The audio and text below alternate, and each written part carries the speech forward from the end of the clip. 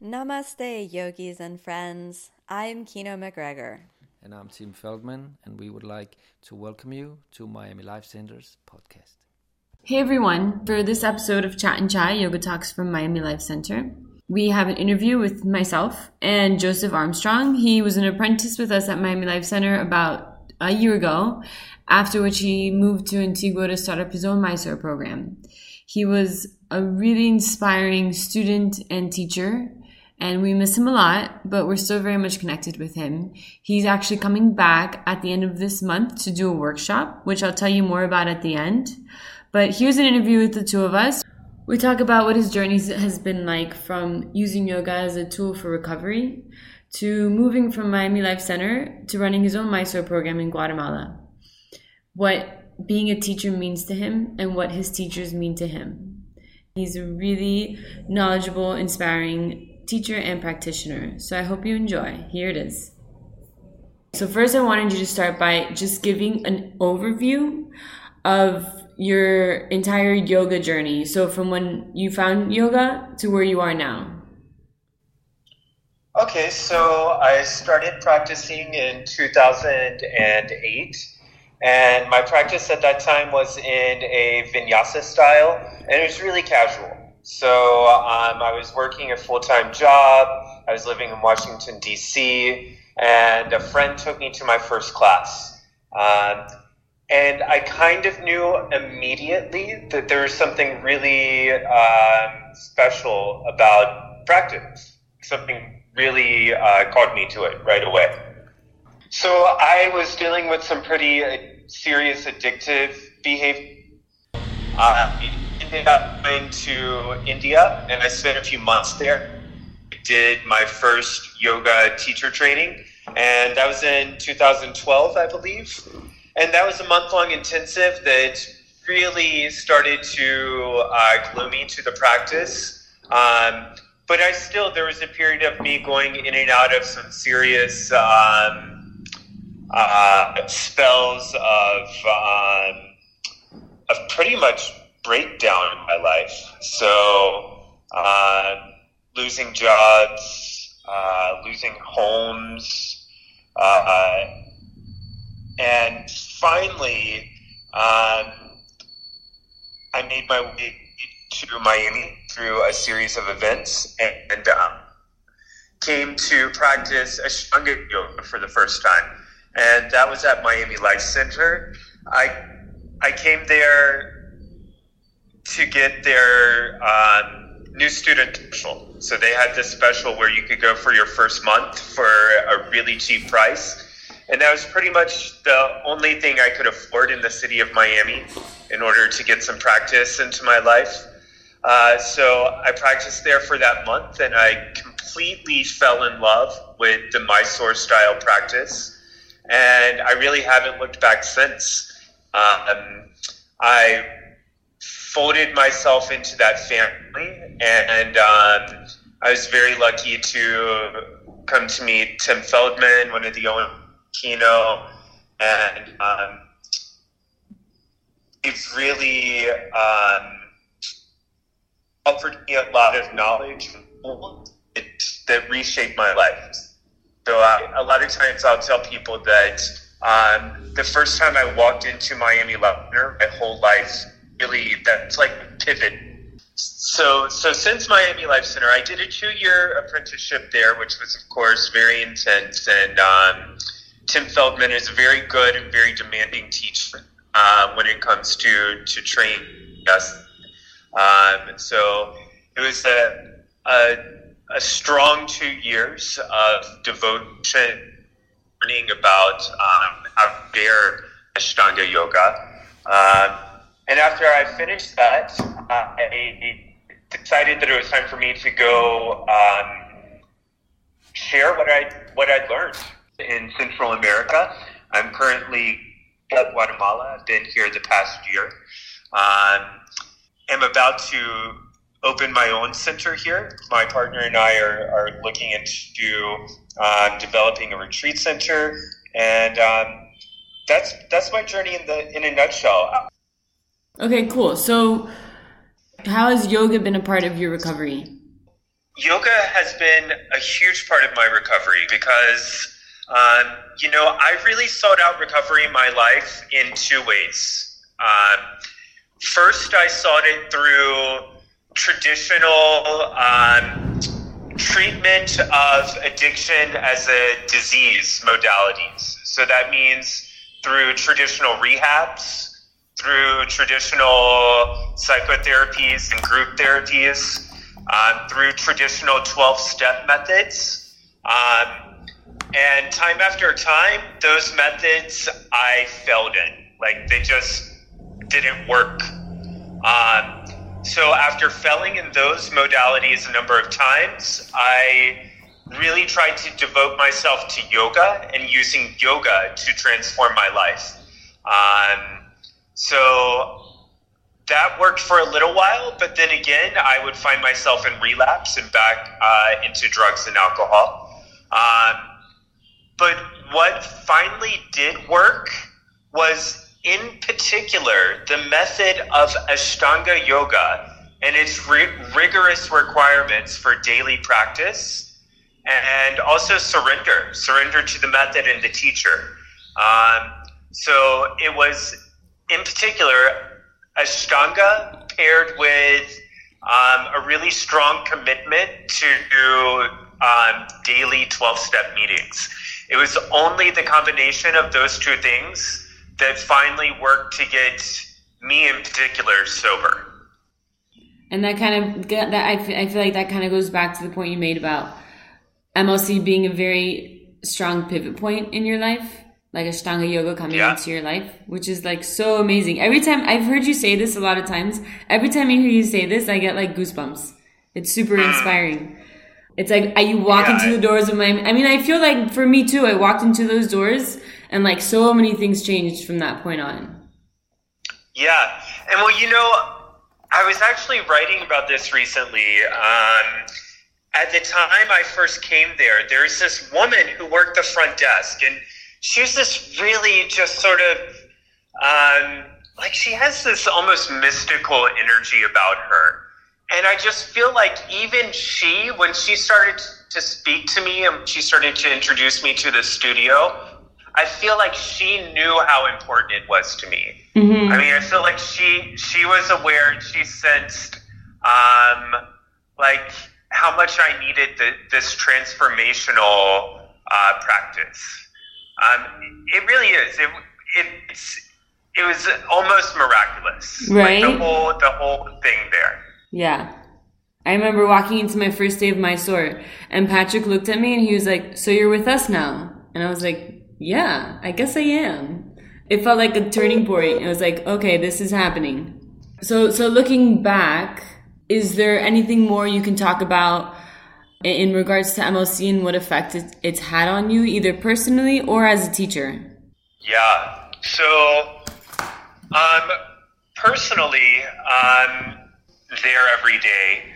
It really was as much my home as my actual home was. Just because between my personal practice, my assisting hours, the guided classes I would teach, I spent a lot of time there. When I wasn't actually working there, I found that I wanted to be there to hang out with you or Eddie or Patty or any number of people, It really is the place that I wanted to be when I was in Miami. Miami Life Center has a really special energy. I think that everyone who goes in there recognizes this. So it touched me immensely on a personal level. And in terms of as a teacher, before I got there, I had already done one teacher training, and I had been teaching for a couple years in vinyasa forms in gyms and corporate situations. And my teaching just was not very nuanced. It wasn't very aware as practitioners. It wasn't aware of practitioners as individuals, I don't think. Mm-hmm. So the Miami Life Center method of training teachers really did help me to start to personalize what yoga has to offer to each student that I encounter. I mean, that really is the heart of our method, I believe, is that it's very personalized, individualistic. We all do the same exact sequence every single time, but we all have something different that we're working on within the context of each pose. You know, because some of us are dealing with like very gross physical challenges. I mean gross as in like their muscles are very tight and they just can't reach where they want to reach, right? Right. And then there are some people who are super flexible who could easily reach where I'm asking them to, but there's something in their psyche or their emotional body that's not letting them do it. And Ashtanga Yoga and what I learned at Miami Life Center really helped me to understand different challenges with different practitioners. That was beautifully said. I totally agree. Right? Yeah. It's so much more about like teaching someone the sequence. It's like teaching them the sequence the way they need to personally learn it to receive some benefit. Yeah, exactly. So how has it been moving from MLC to run your own Mysore program? How's that transition been for you? It's been, what is the word? Transitioning from Miami Life Center to running a Mysore program myself has been really eye-opening. Because to a degree at Miami Life Center, we, as an assistant in the Mysore room, the teachers, the regular Mysore teachers, kept a very close eye on us assistants, and they were ultimately responsible for their students' experience, right? So they really directed us into what they wanted us to do and what they did not want us to do with each particular student who came into their room. So we had some amount of autonomy at MLC, but when I transitioned into my own Mysore room, I really had to take responsibility for seeing what my students' long-term trajectory was. Like, there's no one standing there telling me what so-and-so needed to work on. And I think often of my teacher, Alexandra Santos, there at Miami Life Center, who really very strongly encouraged me to start making plans for my students, to really think about where they are at any given moment, and to have some sort of intention, one, and also solid plan, two, for where they were headed. So yeah, the transition has been eye-opening. I think that's the phrase I would use. Cool. Yeah, I can imagine. I think there's a lot of things as a Mysore teacher that you won't learn until you're on your own and you're forced to experience it. I was going to say, and something else is like, in the 2 years at Miami Life Center, yes, there's a lot of repetition in the assist and the adjustments that we give students. There's a lot of opportunity to hone the craft of adjusting and assisting. But I really experienced a new level of comfort with it once I got into my own Mysore room, because I'm a little bit of a nervous person by nature, and I see now that when I was in the Miami Life Center Mysore room, there's always a small sense of, am I doing this right? I learned this correctly? Am I really helping the student? But now there's no one else there to do it. So by force of nature, like, I've had to become confident in a whole new way about what I'm doing when I'm helping people. Wow, it's amazing. So you've like really taken on the role of a teacher. Yeah, I mean, I am. Yeah, You yeah. are? It's me in there. They're looking. I mean, people come into the Mysore room because they're seeking something, and you know, the whole reason, a core philosophy of mine in life is that you have to find people who have what you want, and you have to get it from them. Yeah. Right? So at Miami Life Center, there were these teachers there who had what I wanted. So it was my choice, my decision to go there and get it. Likewise, people show up into my Mysore room now, day after day, week after week, month after month, because apparently I have something they want. So it's my responsibility to give it to them, and to give it to them with a sense of diligence and like love and respect and reverence for the tradition. Like, it's about parampara and the sense of like respecting what's being passed along. Because people come to me, but I'm not actually creating anything that I'm giving them. I'm just very respectfully passing along what was given to me. That's such a beautiful way of explaining the function of a teacher. The function is that I have something that people want, right? And this is actually a very fundamental bit of recovery philosophy. Like when you're new to recovery and in the rooms of 12-step fellowships, like when you're trying to pick out a sponsor is a person who helps guide you through your journey in recovery. The main thing that you look for in a sponsor is that they have what you want. Okay. So you can do that with your teacher as well. Find a teacher who has what you want and then get it from them. It's interesting to look at Ashtanga yoga or yoga in general as like we're all kind of recovering from something. You know, when you compare it to the steps, you know, and AA. Yeah. Well, you know, they're identical. Like the two programs in so many ways are really identical. They're about learning to be less reactive. They're about surrender to both a teacher and a method. They're really identical programs in many, many ways. And that makes sense how you were able to bring the two together without them kind of butting heads. You know, they were able to come together really seamlessly.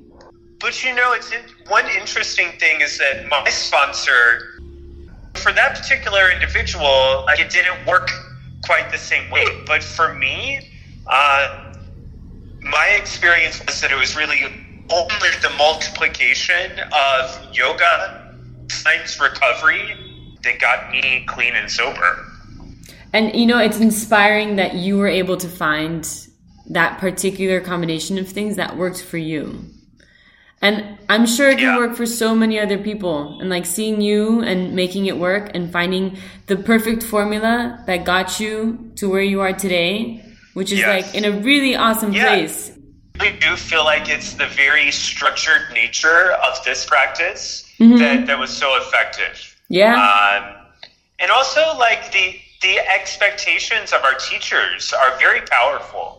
I don't know that you necessarily get that when you only see your teacher once a week, right, or maybe twice a week, as opposed to having a teacher 6 days a week if possible. Right. That expectation is very powerful. I want to switch gears a little bit and talk about your practice. So you as a student, you went from, and well, I guess it's kind of related. You went from practicing 6 days a week with a teacher, and now you're practicing on your own most of the time without a teacher. Yes. So how's that for you now? Yes. Oh my God, it's so hard. It really is so hard.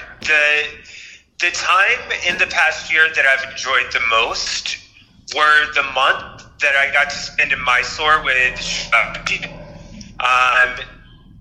So I came into that month after having been on my own for, I moved to Guatemala in March, and I practiced by myself March, April, May, so 3 months by myself. And those first 3 months by myself were so hard. I mean, I just felt a little lost on the mat. There was no one there to watch me. Like, I've spoken a lot tonight already about the power of expectation and the want to really honor my teachers. And suddenly being without that just made getting on my mat so much harder. So to be perfectly honest, my practice hurt a little bit. Like, some days I always get on my mat, but some days my mat wouldn't see the practice that it used to, right?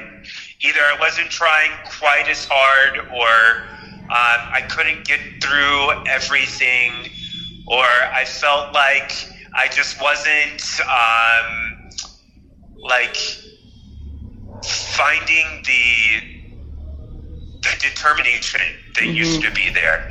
So after those first 3 months of practicing on my own, I got to go to Mysore and practice with Sharaji.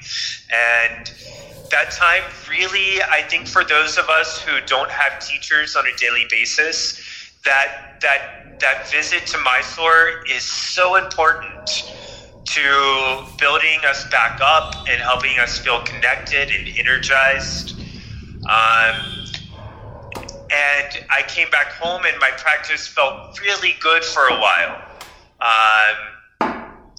And here lately, again, it's been a little tough. I'm again now 6-7 months without having a teacher on a daily basis. And, you know, I'm really jealous of you guys who are there in Mysore right now.